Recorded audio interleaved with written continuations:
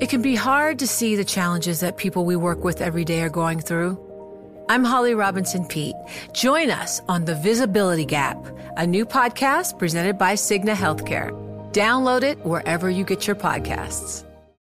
Join Bloomberg in San Francisco or virtually on May 7th for The Future Investor, Data-Powered Transformations. This 2024 event series will examine how data is not only playing a pivotal role in investment decisions, but serves as a driving force behind the construction of innovative, investable enterprises. This series is proudly sponsored by Invesco QQQ. Register at bloomberglive.com/futureinvestor/radio.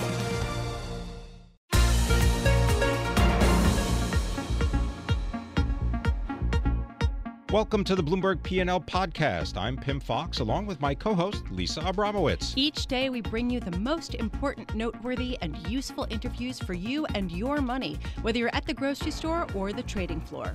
Find the Bloomberg P&L podcast on Apple Podcasts, SoundCloud, and Bloomberg.com.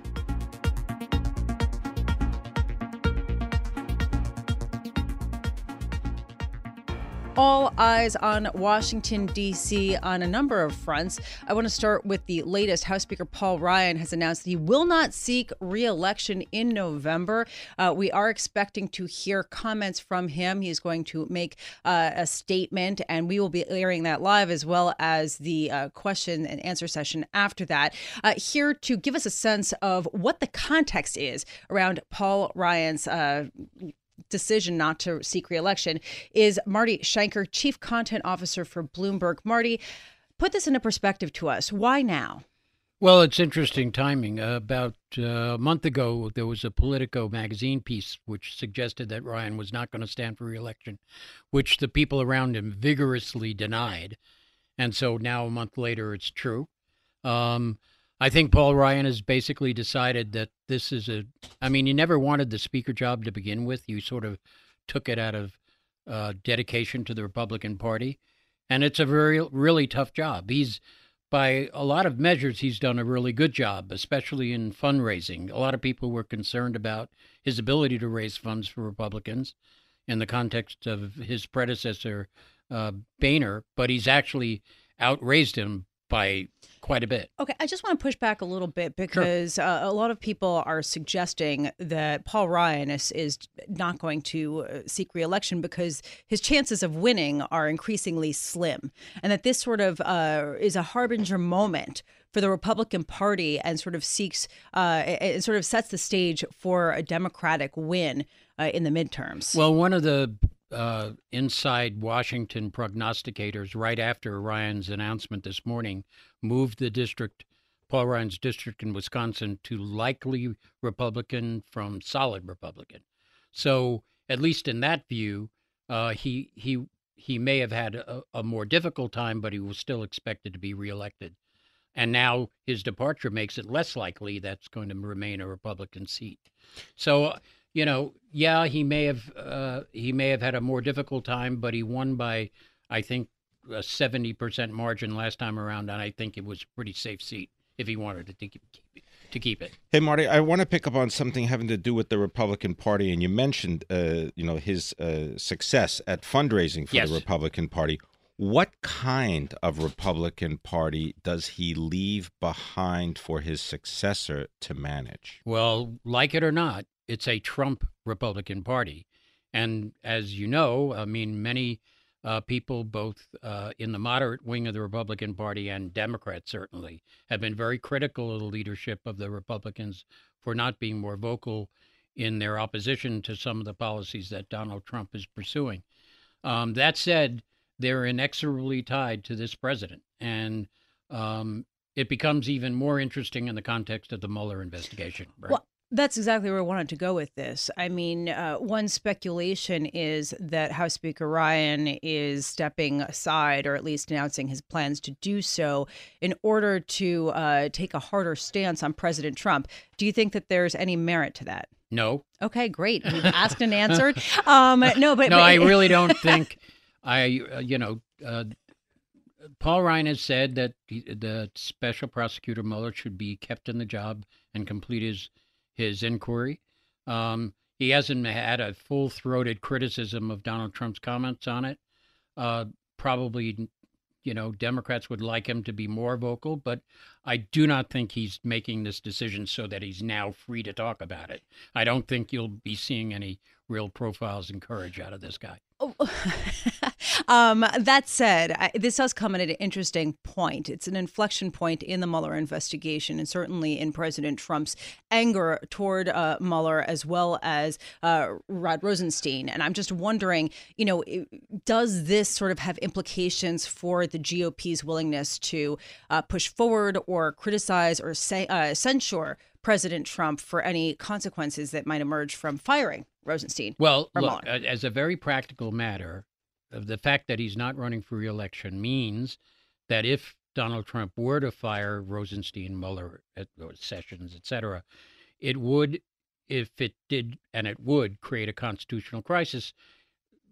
Paul Ryan could just basically throw away any political implications to a stance on that move. So it would, as a practical matter, free him from any political considerations. Then it would just become essentially a moral, conscious decision on his part of what stand he takes in the constitutional crisis that would ensue from that. We're speaking with Marty Schenker. He is our chief content officer for Bloomberg as we await comments and a statement from Paul Ryan, current Speaker of the House, representative of the Wisconsin 1st, and he will be announcing that he will not seek a re-election for that position. We're also going to be bringing you live coverage of Mark Zuckerberg, chief executive of Facebook, second day of his two-day testimony before Congress. And Marty, I'm sorry to keep harping on the Republican Party because that they're the ones who are going to be left after Paul Ryan exits in January. The rating for the president has actually gone up, right? I mean, we're talking about his favorable rating has climbed 8 percentage points since before the 2016 election in terms of Republicans. And I'm wondering what positions we can expect the Republicans to take as a result that Speaker Ryan is no longer going to be there to put on the brakes or even add any kind of institutional or traditional Republican perspective. Well, you still have Mitch McConnell as Senate leader, and he, in some ways, speaks for the Republican Party in Congress in general.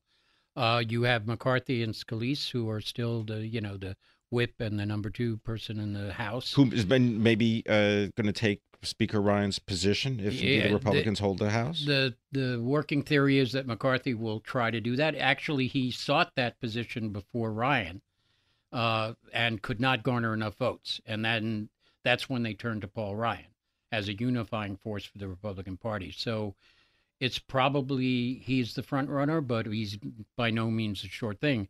And there are very fervent Trump supporters in the House who may think that it's time for a truly pro-Trump Republican to take the leadership in the House. Don't forget, the midterms are in November, well before Paul Ryan leaves office. So it'll be a completely different context when the decision will have to be made, whether in fact it will be majority leader or minority leader of the House when that time comes. All right. So we're right now completely focused on Paul Ryan. About a half an hour ago, we were completely focused on the relationship between the U.S. and Russia over Syria and some kind of impending missile attack that President Trump is promising via Twitter on Syria in response to the chemical attacks. Where are we with that? Has everybody just simply forgotten about that? And how does this sort of turmoil complicate matters, if at all? Well, I don't know that the political elements of Paul Ryan's decision not to run for re-election has any impact at all on Syria, but the markets certainly haven't forgotten about it. It's interesting that the markets haven't actually gone cataclysmically panicked over this. There's obviously a negative reaction, but it's not huge. Why is that surprising to you? Well, I mean, when you have a president of the United States via Twitter essentially saying we're going to take military action in an area of the world where the Russians and the Iranians have personnel who've warned against doing that, it's could be very unsettling. You'd wonder why the S&P 500 is down only 0.4%, Correct. why it's down only 10 points, and why oil is only up less than 1%. My theory is that the markets are looking at this in some ways like the tariffs issue, that yes, there's a lot of bluster and a lot of strong talk, but ultimately that he might walk this back. My own personal theory is that there could very likely be a conversation between Donald Trump and Vladimir Putin. They spoke very recently in the last couple of weeks. That might actually bring us back from the brink of military action. I mean, that would be consistent with the way Donald Trump likes to operate. Threaten, gets concessions, and back off. You know, there's sort of an interesting twist here with the United Kingdom coming out and saying that they're not sure that the Syrian government did wage a chemical attack at all, and that they're not going to cooperate with the U.S. until they have better evidence. How does that factor into this? Well, that's pretty interesting coming from the U.K., who are not even sure that the nerve agent that was used to attack the U.K. Espionage victim was really from Russian origin. So, you know, I just think that's political rhetoric. But it might just be political rhetoric, but that means that the U.S. does not have the UK on its side in any kind of altercation in Syria, even as France says that they're going to go alongside the U.S. That, from a strategic standpoint, is significant. Yes, it makes it much less politically acceptable, I guess, in a global context for Donald Trump to take unilateral action in Syria. I think the real danger is the Russian response, right? If the U.S. was to take military action and in some way involves Russian troops that are on the ground, it could escalate in a way that no one really wants, but no one can control. So it's a very dangerous situation in Syria. And if Donald Trump decides to go forward without allies, it becomes even more dangerous. Well, and the danger also becomes, as you mentioned, that Iran has proxies, if indeed it does have actual military forces in Syria, and that Moscow and Vladimir Putin visiting with the head of Iran in Turkey just last week, I believe, and Turkey, a NATO ally of the United States. Yes, it's very complicated, as we all know. And there's also a report from AP earlier this morning that a high-level delegation of Russian officials have arrived in Syria. Yes. Now, is that a kind of shield situation, or it's suggestive of the Russians are really doubling down on their commitment to Assad? You know, and just to sort of add a complication to this whole backdrop are the sanctions that the U.S. has placed on Russia, Russia calling it waging economic war on them. And you are seeing the assets in Russia plunge, the ruble continuing to lose value versus the dollar. You saw, bond yields spike up, and they canceled a bond auction because they didn't want to try to raise money in this environment. And I'm just wondering, how much does that sort of up the ante here and sort of raise the possibility of military conflict? Well, I do think that when in the context of the world stage, the way the U.S. can truly pressure Russia is not through foreign diplomacy, not through the UN, but on economic sanctions.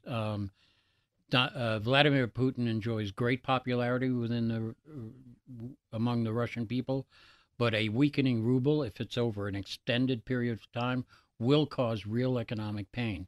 And that is the way to get Russians to change their behavior. Most foreign policy experts say sanctions are the really only effective way of changing their behavior. And taking a look at, for example, the MySex 10, which is the stock exchange in Russia, actually higher today, up about 0.9%. Not adjusted for the ruble. Indeed, right? Yeah, trying to get your money out. That's a different story.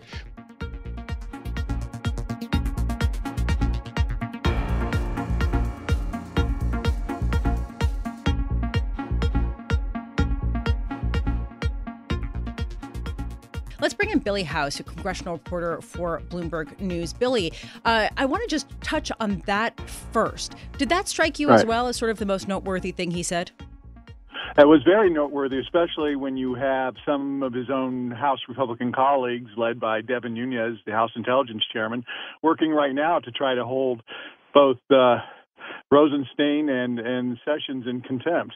So Paul Ryan can say that, and he said he's had assurances that Mueller would not be attacked or fired by the White House. Let's see what happens. So he's a lame duck now. What does this do? What does this do to the race for his position, given that we've got the midterms between now and when the next Congress takes session? That's a good question. I mean, right now it's been all whispers between the number 2 House Republican, Kevin McCarthy, and the number 3, Steve Scalise. But with Paul Ryan leaving this early, or announcing he will be leaving this early on, I think only Tip O'Neill ever was the last one to not be forced out or to go out in some scandal. It leaves a lot of other potential candidates time to start seeing what kind of chips they could collect or call in. And so perhaps names like House Freedom Caucus Chairman Mark Meadows, a friend of Trump's, or even Jim Jordan, or others who may be more moderate, might have time to build some sort of coalitions. I think a lot of people on Wall Street are trying to figure out, okay, well, how does this affect policy? How will this directly feed into implications for any cutbacks in social programs to reduce the deficit or any ability to pass infrastructure planning? Do you have any insight into that? Well, I think, first of all, that was going to all be very difficult anyway in an election year. The Republicans have lost special elections dating back to 2011 on just stating they wanted to voucherize Medicare and that sort of thing.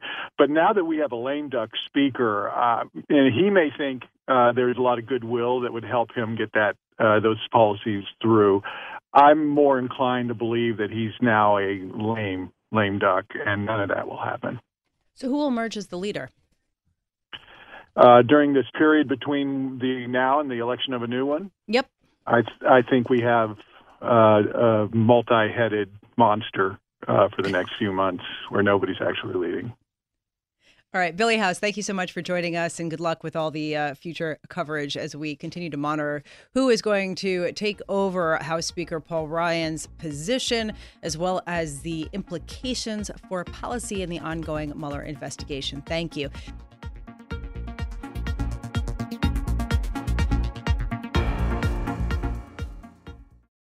The countdown has begun. From May 14th to 16th, 1,000 global leaders will gather in Doha for the Qatar Economic Forum powered by Bloomberg. Join heads of state, influential ministers, and leading CEOs to make new connections, gain unique insights, and uncover valuable opportunities in one of the world's most rapidly rising regions. Request your invite for this exclusive event at QatarEconomicForum.com.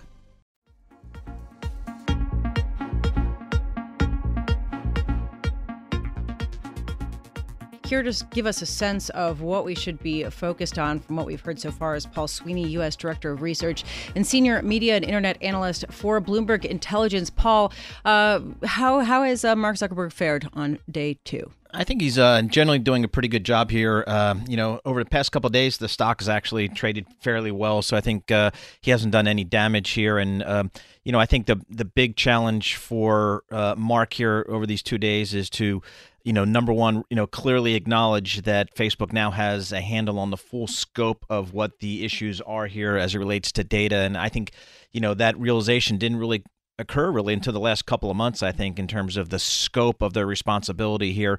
I think he needs to get that across. I think he is getting that issue across. And then the second issue, maybe more importantly, is that Facebook is equipped to deal with these issues. And, most importantly, that they do not need to incur regulatory oversight by Congress or any other body. I think that's one of the big issues that Facebook and, tech and social media and the internet, trying to forestall as long as possible.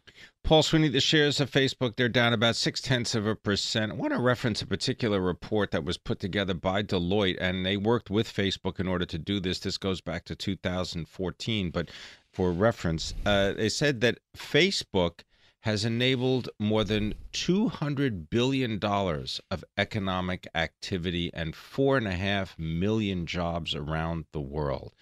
Can you liken Facebook to the internet itself, and that perhaps that is why this is such a interesting and focused piece of information because so many businesses live on Facebook as if Facebook were the internet? Yeah, it's, again, Facebook has over 2 billion users on a monthly basis on a global scale. They are obviously everywhere with the notable exception of China, and so they are truly, touching, so many households, so many lives in so many different ways that the social media, of which Facebook is the largest social media platform, has really become one of the main utilities of the internet writ large. It used to be simply, search was probably the utility that people utilize the most on the internet.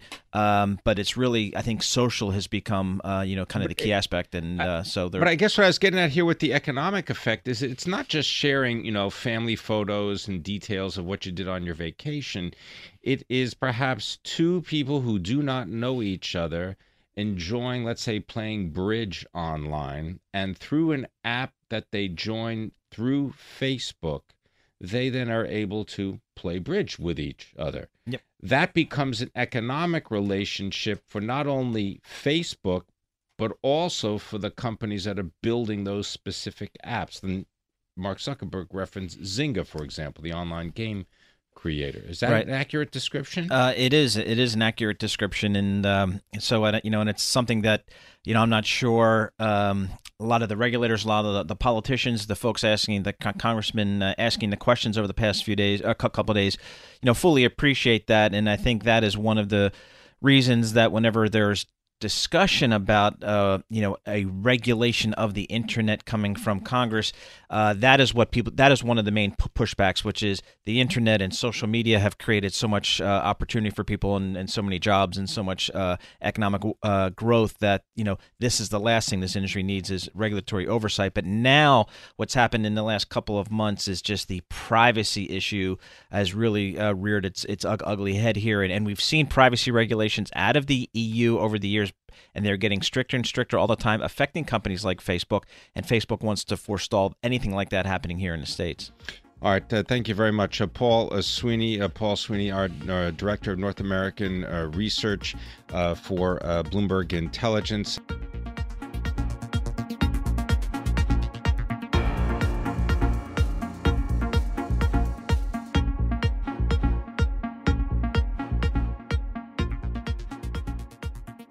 We've been listening to Mark Zuckerberg testify before the House Energy and Commerce Committee. He was answering questions from Doris Matsui, the Democratic Congresswoman from California representing Sacramento. And one of the issues had to do, obviously, with the privacy controls that are afforded to people who actually use Facebook and the ability of commercial organizations, whether they be businesses or indeed political organizations, to actually access that information and then target information that would be directed to specific interests that they might have. I want to bring in our own Shira Ovide, our Bloomberg technology gadfly columnist, to give us a little bit more detail about the congressional hearings. And Shira, I just want to note that I believe that there is a quote from one of the gadfly columnists, meaning you. Oh, me. Yes. That says Facebook will keep failing users' trust as long as its business is based on unrestrained hoovering of as much user data as possible. Does anything that Mark Zuckerberg said that you heard contradict that? I don't think so, and in part because he rather gracefully avoided directly tackling that question. So what Mark Zuckerberg has now been saying for 2 days is essentially people own all the data that they put out there on Facebook, and they have complete control over where and how it's shared, which is not really true. So look, the business model of Facebook is based on collecting information from what people voluntarily put on their Facebook pages and things that people are not really aware that Facebook is also getting from you, including almost every web page you visit, the apps on your phone, the location as you carry your phone with you across the world, information on what you purchase in stores that advertisers are taking with them to target ads. And this also includes, and this was interesting because Doris Matsui, the congresswoman from California, mentioned what happens afterwards. In other words, you may own your data, but once your data is used by a commercial interest, you really don't have any control over it. It's a canard, this issue about ad ownership. Nothing that has happened to Facebook in the last 2 days or 3 weeks of controversy has changed its ability and willingness to collect large amounts of activity and information on Americans and people around the world and use that to target ads. And that's the central problem with Facebook, is that its business model is dependent on its ability to have relatively unrestrained data collection. Okay, so on a scale from 1 to 10, 10 being best and 1 being worst, how would you grade yesterday's performance of Mark Zuckerberg? I'm sorry, 10 is the best? Yeah, 10's the best. I would say it was about an 8. Wow. What about today? It's less good today. It seems like the questions are more partisan and pointed today, and they're a little less polite. And Zuckerberg looks visibly tired, which is probably reasonable given the day he had. 6 hours. Yeah, he took the break now. That's right. You're right. We waved off the break yesterday. Yeah. Today he took it. Yeah. One thing that I'm struck by is as this is going on, and some might call it political theater, others might call it, an informational session, however you want to characterize it. I would say it's both. Both. Yeah. Headlines crossing that the European Union privacy head said that we are at a start of a new data privacy era, and that European Union watchdogs are creating a social media working group on data rights. In some ways, is this the sideshow to what's really happening, which is probably really led by Europe right now? Look, I think it's been true for a long time and continues to be true that European regulators and European consumers, too, are much more skeptical about data collection of internet companies, including Facebook and Google and others. And the European regulators have taken the lead on all this. They are very informed. They are very harsh critics. And I do think they are leading the world and leading their colleagues in Congress, who today asked several times about this new European data protection rule and whether and how Facebook would implement that in the United States, which I think was interesting that they're looking to Europe as kind of a model. Can we just maybe just go one step deeper on that? Because having said that, is that because the governments in Europe already have all of the data they want and more on their citizens? The ability to basically enforce the carrying of identity cards or registration in local police stations. I mean, you go and you try to live in any kind of municipality in the European Union, or indeed in any European country outside the European Union, and you're going to end up in some governmental office pretty quickly, that identifies who you are, where you are, what you do, why you're there, and what job you have. So it's not as if they are doing this out of some altruistic reason for personal privacy, but it may be because the government doesn't want any competition when it comes to Facebook. Yeah, that's a fair question. I don't think I know enough about the data collection policies of European governments to answer that question confidently. I do think, though, there is genuine concern among European regulators about commercial entities and what information they get from their citizens. And some of it may be trying to protect European companies from competition from American companies, particularly internet companies. There is no really big and powerful global internet companies based in Europe, with the Spotify, notable, maybe? Yeah, it's a little bit of a different animal. But right. there is no sort of Facebook or Google of Europe, or at least not the size of Facebook and Google. So there may be some competitive issues at play here, but mostly I think it is genuine concern on the part of European regulators and governments to protect their citizens. So aside from what we've talked about so far, what are the highlights to you up till now? Look, I think the highlights to me are that there is now general agreement, although the devil's in the details, from both Facebook and lawmakers both Republican and Democratic, that there needs to be some more regulation of Facebook or other internet and social media companies. And look, I'm skeptical that anything will happen, but the fact that, again, all of those sides, Democrats, Republicans, and Facebook itself have acknowledged the vague need for regulation, that feels like a watershed moment. Okay, so then who's going to be responsible for that? Because it's not going to be Congress, right? I don't know. I mean, look, this is a midterm election year. It seems hard to imagine that anything substantive will get passed this year. And then honestly, Facebook may be just hoping to play out the clock that by next year, Congress will have moved on to something else. Shira, the consent decree that the Federal Trade Commission has with Facebook was referenced several times, and several times Mark Zuckerberg didn't seem to have any detailed knowledge of that consent decree. Does that surprise you? Yeah, it was a little bit strange. I suspect he was probably trying to avoid getting himself trapped in some line of questioning that he couldn't control. But yes, it did seem odd that, for example, he was asked whether Facebook had to pay a financial fine from the FTC in 2011, which they did not. The FTC does not really have the ability to do that in the case that happened to Facebook, and it was weird that he couldn't answer that. So what are the implications here for the other big social media companies?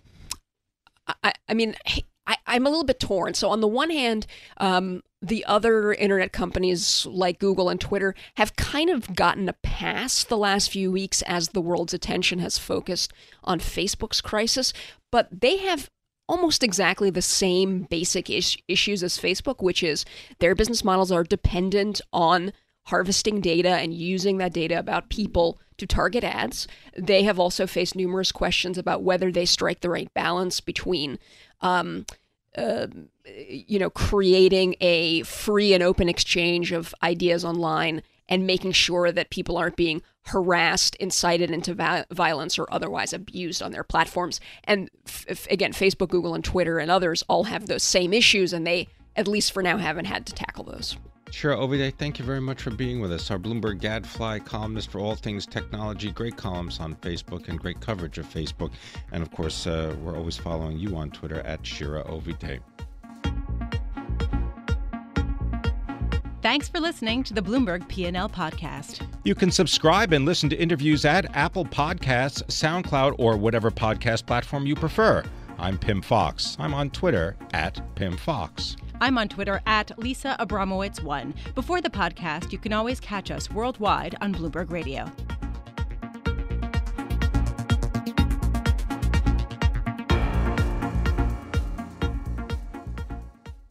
The countdown has begun. This May, 1,000 global leaders will gather in Doha for the Qatar Economic Forum powered by Bloomberg, held in conjunction with our official partners, the Qatar Ministry of Commerce and Industry and Media City Qatar, and premier sponsor QNB. Join heads of state, influential ministers, and leading CEOs to make new connections and gain unique insights. Learn more at QatarEconomicForum.com.